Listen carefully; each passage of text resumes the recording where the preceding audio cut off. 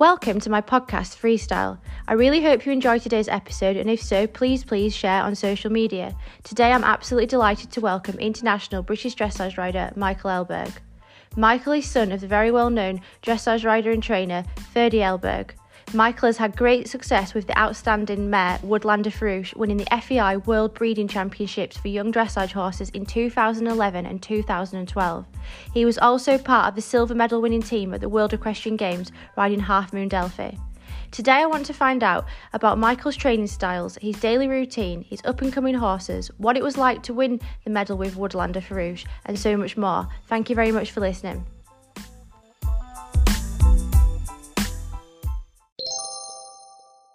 Thank you for giving up your time this evening to talk to me. No worries, that's fine. My first question was, what was it like to grow up with a father who was very established on the dressage circuit? Old Daddy-O. Yeah. Yeah, I suppose it was a little bit intimidating, but for me to start with, obviously I didn't start the dressage until a bit later, so for a long time I think I was a bit naive, to be honest. Yeah. Didn't really know quite sort of who my dad was until I started doing a bit more in the dressage circuit, and then quite a lot of people saying to me, Your dad's pretty good. Your dad's pretty good, isn't he? So I think it took me a little moment to actually appreciate who he was and what he was able to offer. So obviously once I started doing a bit more work for the dressage horses together, we developed a bit more communication, a bit more of a relationship, I suppose. And what about with Maria? Was there any rivalry between you, or have you always got on pretty well? There definitely probably was a bit of rivalry, I suppose. When I was first started, I was always striving to, be as successful as she was. Yeah. We've all had different times in our lives, I suppose, with different horses where we've been able to support each other. So it's worked well, I've thought. Maria had obviously Ed Two Socks and went on the team with him, and then I had Delphi and went on the team with her, and then when I've had a little lapse, then she had Royal Concert. So we've sort of managed to keep our team supported with each other, doing different things. Oh, that's nice. Yeah, that's cool. And when did you change from jumping to dressage, and why?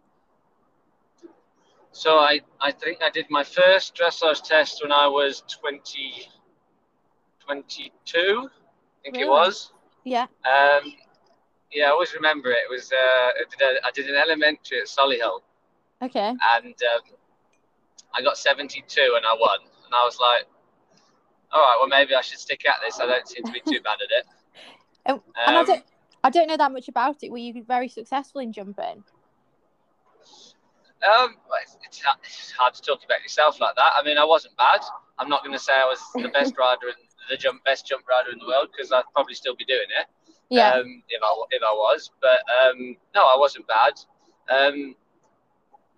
One thing I can say is I'm the only rider to have jumped from the World Class Potential show jumping squad straight to the World Class Potential dressage squad. Wow, so it all happened very fast then. Yeah, it sort of did. Yeah, it was a bit of a circumstances as well. It wasn't actually a choice. Okay. It was sort of just the way it went. I mean, I'd never envisaged myself as a dressage rider and trainer. When I was younger, I was show jumping all the way. Yeah. I'd always knew I wanted to do the horses, but it was very, very much show jumping. And I got a job when I was 21. I got a job in Sweden. Yeah. And I was all set to do the job in Sweden, so I sold all the horses I had at home and got freed up, ready to go. Yeah. And the job fell through at the last minute. It ended up not being quite what I'd hoped it was going to be. So I ended up not. Ah, okay. Yeah. And it sort of coincided with the rider on the yard also that was riding the dressage horses with Dad and Maria, he left. Okay, yeah. And so then Dad sort of said to me, well, you know, you've got nothing to ride. I've got horses that need to be ridden. Why don't you have a go at working with the horses? And I said, yeah, sure. I'll pop my jumping saddle on and I'll give them a bit of work. Yeah. But you're not getting me in the dressage saddle. Slowly but surely, of course, the dressage saddle went on, and then it was, why don't you take them to a show? And that's kind of how it went, yeah. And sort of how quickly then did you go from doing an elementary to riding a Grand Prix? I don't know, actually. I don't know 100% with that one. It would have probably been a few years. Yeah. But I remember I went to within my first year, I won the regional championships at advanced medium. And wow. I didn't really know what I'd done. I sort of just went to the show and did the test and won, and then found out later it was quite a big deal. And I think that was the easiest thing for me, to be honest, at that time, is I was so naive to it all, and I just kind of just did stuff and didn't worry about it. And I think it's all got harder since I've known what I've done, to be honest. Yeah, it sounds like dressage has found you then, almost. Yeah, definitely. I think it has, and I think I didn't realise actually all of the information that I was quietly absorbing just from being on the yard at home and listening and watching all of my family do what they do. I think I just picked a lot up without really noticing, and so that's where I found the transition not too difficult, you know. And is it quite stressful training with your dad, or is that just because he's done so well, do you just respect him and it's easy? How does that work? Yeah, you know, these days it's a little bit different. We're all getting a bit older now. And so I would say the dynamic is a little bit different than it was when I was starting out. Yeah. But no, I mean, obviously to me, he's dad, isn't he? So yeah, there you go. It's like it's like your dad. It's like anyone else's dad. Primarily he's dad, and that's first before anything else. Yeah, no, sure. Which other dressage rider, and it doesn't have to be a dressage rider, inspires you? I think there's a lot of people that obviously can inspire you. I think anybody that does, I think anybody that does something very well that I think you admire, in any sphere really. So yeah, when it comes to obviously the riding and stuff, anybody that I basically look at and think I would like to ride like that, and I appreciate the way that they're training their horses and stuff, then I think you look up to and you try to take information from, Yeah, take bits and pieces of different people, don't you? Yeah. Yeah. A lot of people will know how successful you were with Woodlander Farouche. When did you first start riding and training her? And did you know that she was a superstar right from day one? Yeah, so we did know she was a special horse. Yeah, she showed that from quite an early age. I mean, so the first time I saw her was she was 3 years old. Yeah. And then I started riding her when she had just been backed, and she had just turned 4, and then she came to the yard, and I started riding her right from the beginning of her education. Yeah. And you could see quite early on that she had exceptional quality to her gaits. Yeah. And she just needed a little bit of time to strengthen up because she was such a big, rangy mare as a 4-year-old. She was a bit like a spider, you know? Yeah. But yeah, no, I mean, as a young horse, she gave such an incredible feeling. And was the goal to do the World Championships? Like, did you set out with that in mind straight away? Yeah, as soon as I would have said sort of towards the end of her 4th year, it definitely was something that we were aiming towards, because Lynn was obviously Lynn bred her and had obviously been a dream, I think, of hers. You know, when you breed horses, you know, I think your dream is to have the horse go to the World Breeding Championships. Yeah, it's the pinnacle for your breeding success, isn't it? So I think Lynn had obviously admired the show and what it represented, and to have a horse that she'd bred that could be quality enough to go was already a massive feather in her cap, and obviously having it good enough that she ended up winning was just even better, wasn't it? And what was it like to win? Like, were you aware of it at the like? Were you so excited at the time, or was it like when you got home you realised what you'd achieved? Yeah, so now by that point I think I was a little bit more aware, and obviously it was unbelievable to be able to have a horse that could do something like that for you. And I remember being very, what's the word, like overwhelmed at the time. It was quite, was it when I got home I was pretty exhausted. Yeah. Just from the stress. I mean, I remember I went there in the first year when she was 5, and we, she was so different to what I think had been so often associated with the Young Horse Championships, in that she was so able to have all of that expression and all of that special, quality, with being still very easy with herself. She's very relaxed almost, wasn't she? Yeah, which, it's not easy and it doesn't come around very often. So I think when I always remember, and I won't name who it was, but I always remember when we got there and I was warming, like not warming her up for the competition, but just exercising her the days before. Yeah. And I kept it quite quiet because I thought there's no point in explaining. Everybody doesn't need to see how well she can move right now. It matters that we do it in the ring, right? Yeah. So I used to give her a bit of a sort of a little trot round and not over ask her. And I remember somebody said to someone, I'm going to keep them all nameless, what do you think of the chestnut? And the answer was, yeah, walking canter good, but it can't trot. Oh, really? Yeah, and then obviously, then she went in there and trotted. And she trotted, and then she won. And then I do remember the pressure on the finals. I definitely was very aware and very nervous, and having not experienced it before, and the format and everything, because you end up going last. It's like reverse order. Yeah. Or it was that time anyway. And I remember the one who was second on the qualifier had got a higher mark in the finals than me in the qualifier. Oh, and so I'm thinking, they must have gone really well. I've got to really do it well now. And anyway, obviously she went amazing. I think my last halt on the centre line and the deep breath and the way I saluted sort of told the story, really. Oh, that's fantastic. Yeah, I remember the test. It was really amazing to watch. I always remember as well, she had a little blip in one of the medium trots where she almost cantered. Oh. And I remember it really relaxed me because I was a bit nervous, and then I did this little blip in the medium trot, and then I heard everybody in the crowd go, ooh. Yeah.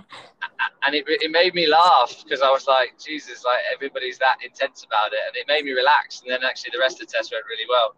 I bet it was like one of those moments where it's complete silence when you're doing your test, and you could literally hear a pin drop. Well, that's it. It was like so quiet, and then you make a tiny blip, and you hear everyone go like, ooh, and it's like it did make me smile. Do you think you have to have a different training style for mares versus geldings and stallions? I wouldn't say necessarily. I think you have to have a different training technique for different horses. Yeah. There are obviously similarities to stallions and similarities to mares and geldings, but definitely our training system is to try to treat every horse as an individual. Yeah. And I do pride myself a little bit on, and it's probably a little bit due to the background that I've had. I do pride myself on having quite a lot, knowing different options and different training techniques for different horses. So I think you've just got to look at each horse as an individual and try to get the right way forward with them, Yeah, no, that's a really good approach, I think. Do you think you have to train in a specific way for a horse that will compete at the World Championships versus a horse that you're training for the long term as a Grand Prix horse? Yeah, and it's a little bit of a yes and no question, in that, of course, you have to have targets in mind early on, because at the end of the day, the horse has got to fulfill a criteria at 5 years old, which is for some horses just too soon. Other horses can sustain it. I actually had this conversation today with a lesson that I was teaching. Okay. And I said, they asked me, do you think you could go to the 4-year-old class? And I just said, well, if you feel like you can train it the way you want to train it, and you feel like it's still going to be a good experience for the horse, then of course it's going to be a good experience. But if you feel that you're going to have to change your training too drastically just to feel that the horse is ready for the competition, then it's probably not right. Some horses you just feel are ready at 4 years old to do a 4-year-old class. Some horses are ready at 5 and so on, and other horses just aren't. But obviously, the World Breeding Championships, if you've got a special mover, then obviously you would try to do your best to keep the horse on track with the training to be able to fulfill the criteria for the test so that you could take him. But again, you have to do the limits of what the horse is able to do in a comfortable fashion. Yeah, no, that makes sense. Do you have a specific daily routine and a training style? Like, talk me through your day. Yeah, I mean, again, like I said before, lots of different techniques for different horses. So I wouldn't say. I think for me, one of the I hate to ride a horse that's stiff. So for me, making a horse really loose is definitely a priority. So I do a lot of work with like getting a horse gymnastic when it's young, because I really hate riding a horse that's stiff and can't I can't feel I can do what I want with its body. Yeah. So I think, I'd definitely say a big part of my training system is to make the horse gymnastic and supple, because I feel like unless you make a horse really supple, you can't really make a horse straight, and then of course you can't make a horse strong. Yeah. So getting that overall throughness then. Yeah, I mean, throughness is basically having the horse accepting of all different positions and all different commands with ease, really, isn't it? And do you jump your dressage horses? I do, yeah. The ones that can jump well, then I do. The ones that are come to me later on and struggle, I probably wouldn't them as much. I'd probably do more like pole work with them and stuff. Yeah. So like cavalettis.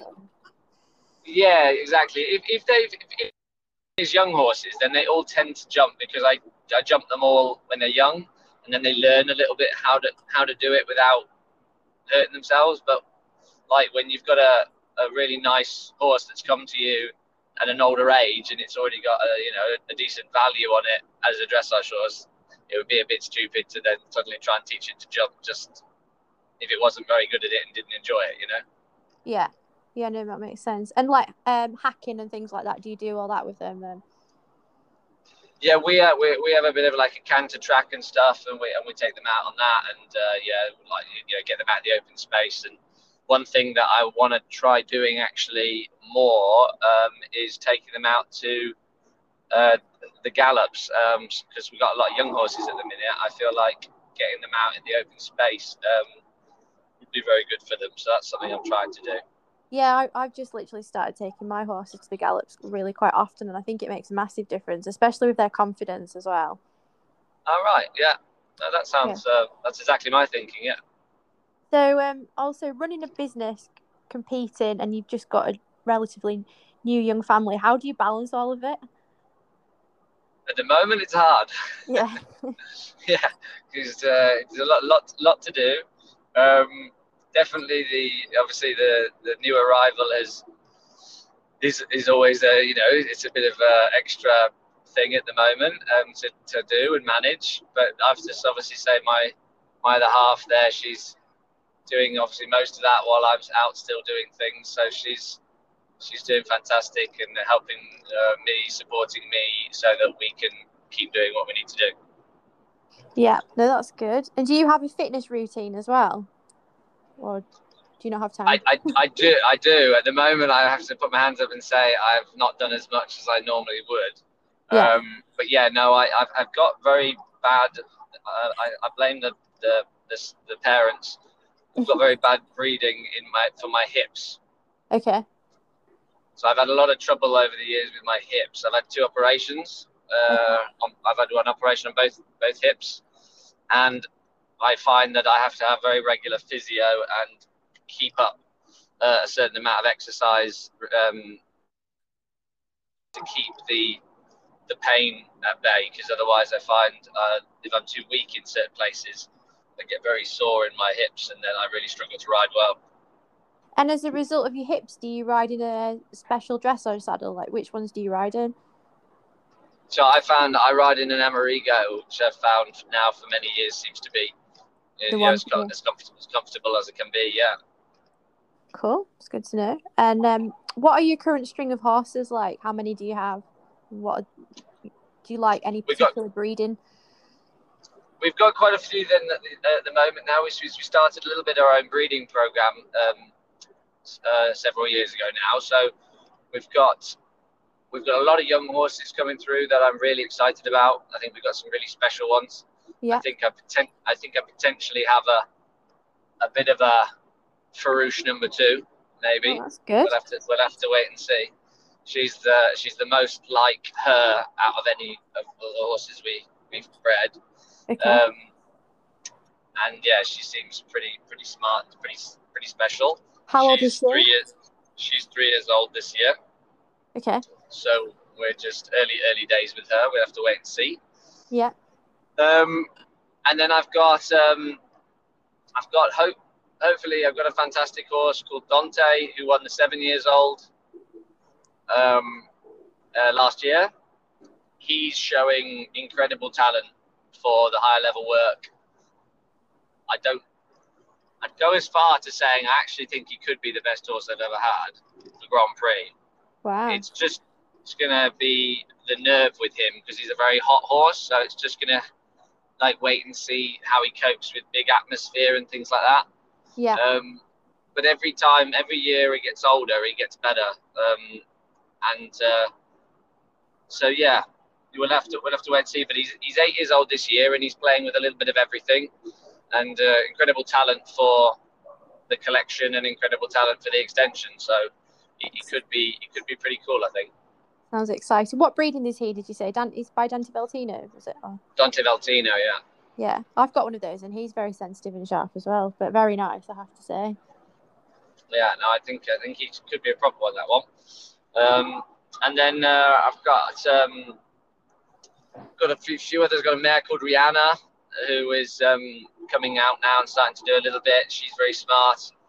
Got a horse called Figaro, who is very nice, starting sort of small tour work. Yeah, we've definitely got. I could name a few. We've got hopefully some nice horses to get out and about now. That's good. That'll keep you busy then. Definitely. When you're looking to buy a dressage horse or produce, what are the main things that you're looking for? For me as a rider? Yeah. I think for me, I obviously like a horse that's, really I like quite a sharp horse, a horse that's very sensitive. I like a horse that's, again, it goes back to my system a little bit. I like the horse that's loose, supple. I don't like to sort of feel that they're going to struggle with things like bending. But the really bizarre thing a little bit with the horses over the years that I found is they can just change and surprise you so much. You can have a horse that you really love as a 4-year-old, 5-year-old, and then you start to struggle with it later on because of whatever reason. And then I've had other horses that I've thought to myself, yeah, I quite like it, but I don't love it. And then I keep training, and suddenly it turns 7 years old, and I go, wow, I really love this one. Yeah, so it's that trainability is so important. Yeah, it's really difficult, and it's what keeps it interesting with the horses. It is so difficult to predict from a young age what's going to be a top older horse. There's so many factors, but I think rideability, sensitivity, And of course, these days you need quality of the gates. I mean, long gone are the days where you can get by with a boring horse. You know, you need a horse that's got high quality now. There's just too many good horses out there. Yeah, certainly. And what would you say is your greatest achievement so far? Well, it's tough to say as a father of my 2 kids, right? There you go. But horse-wise, I mean, obviously, what I did with Farouche and what I did with Half Moon Delphi, those are, some special moments that I'll always remember and always be very grateful for to have had those horses in my life, Yeah, no. And what would you say is your favourite national show and your favourite international show, and why? So national show, I would say probably. Oh, tough one. I've actually got a few good ones. Summerford, I'd probably say. Summerford. I always enjoy Summerford. Yeah. Nice. And international, Aachen, probably. Aachen is top creme de la creme. I don't think you can really beat the atmosphere, and it feels like a championships when you're at Aachen. It's proper show. Yeah, I mean, I've done a few of these podcasts now, and everybody says that Aachen's their favourite show, pretty much. So I think that must be like the main one for everybody. Yeah. And what would you say has been your hardest moment, and how did you get through it? Oh, I've had a couple of sort of tough things to battle through, in the last sort of 5 years or so. Losing, obviously it was devastating to lose Farouche to soundness issues. Yeah. I had a horrible accident with a mare called Half Moon Dynasty that had just done her Grand Prix and just been so successful in the Grand Prix. I think she'd just done a show and got 72 in the Grand Prix special, and then I had a hacking accident on her coming home. And coming back from losing horses that you put a lot of time and effort into, whether they've gone and been sold or had issues or injuries, it's always hard to take because it's such a long road to get a horse to Grand Prix. Yeah. And when you get there, but then obviously have something like that happen, it can be really devastating. Yeah. So would you say that your family and your other horses have helped you get through those moments then?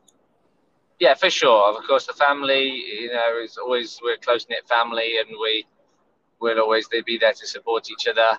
And yeah, you just chug on, don't you? I mean, you've just got to be resilient. You've got to. There's a saying that I follow a little bit, and it's it sounds a little bit about my personality. It's from the Rocky movies. Yeah.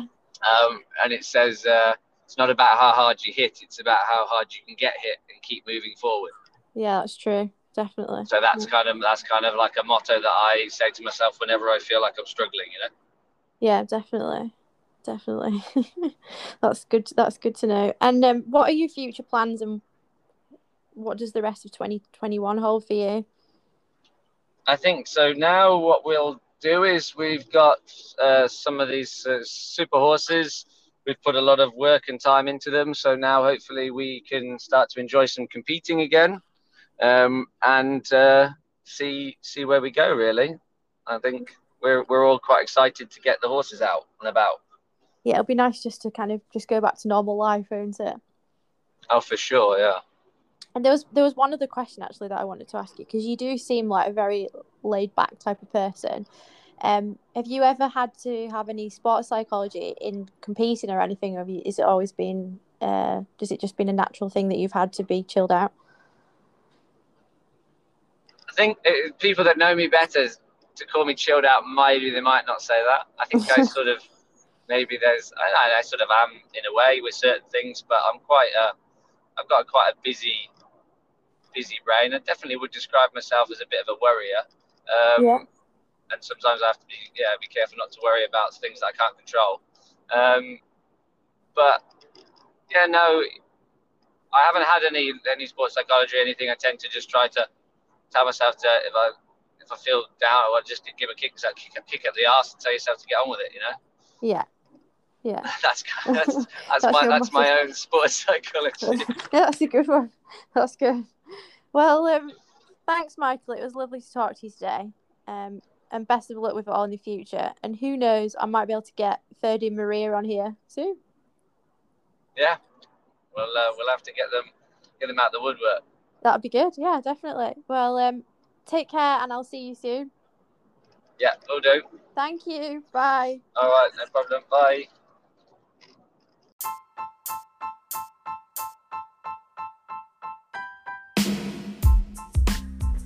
Thanks, Michael. I really enjoyed that chat, as I'm sure lots of other people listening will as well.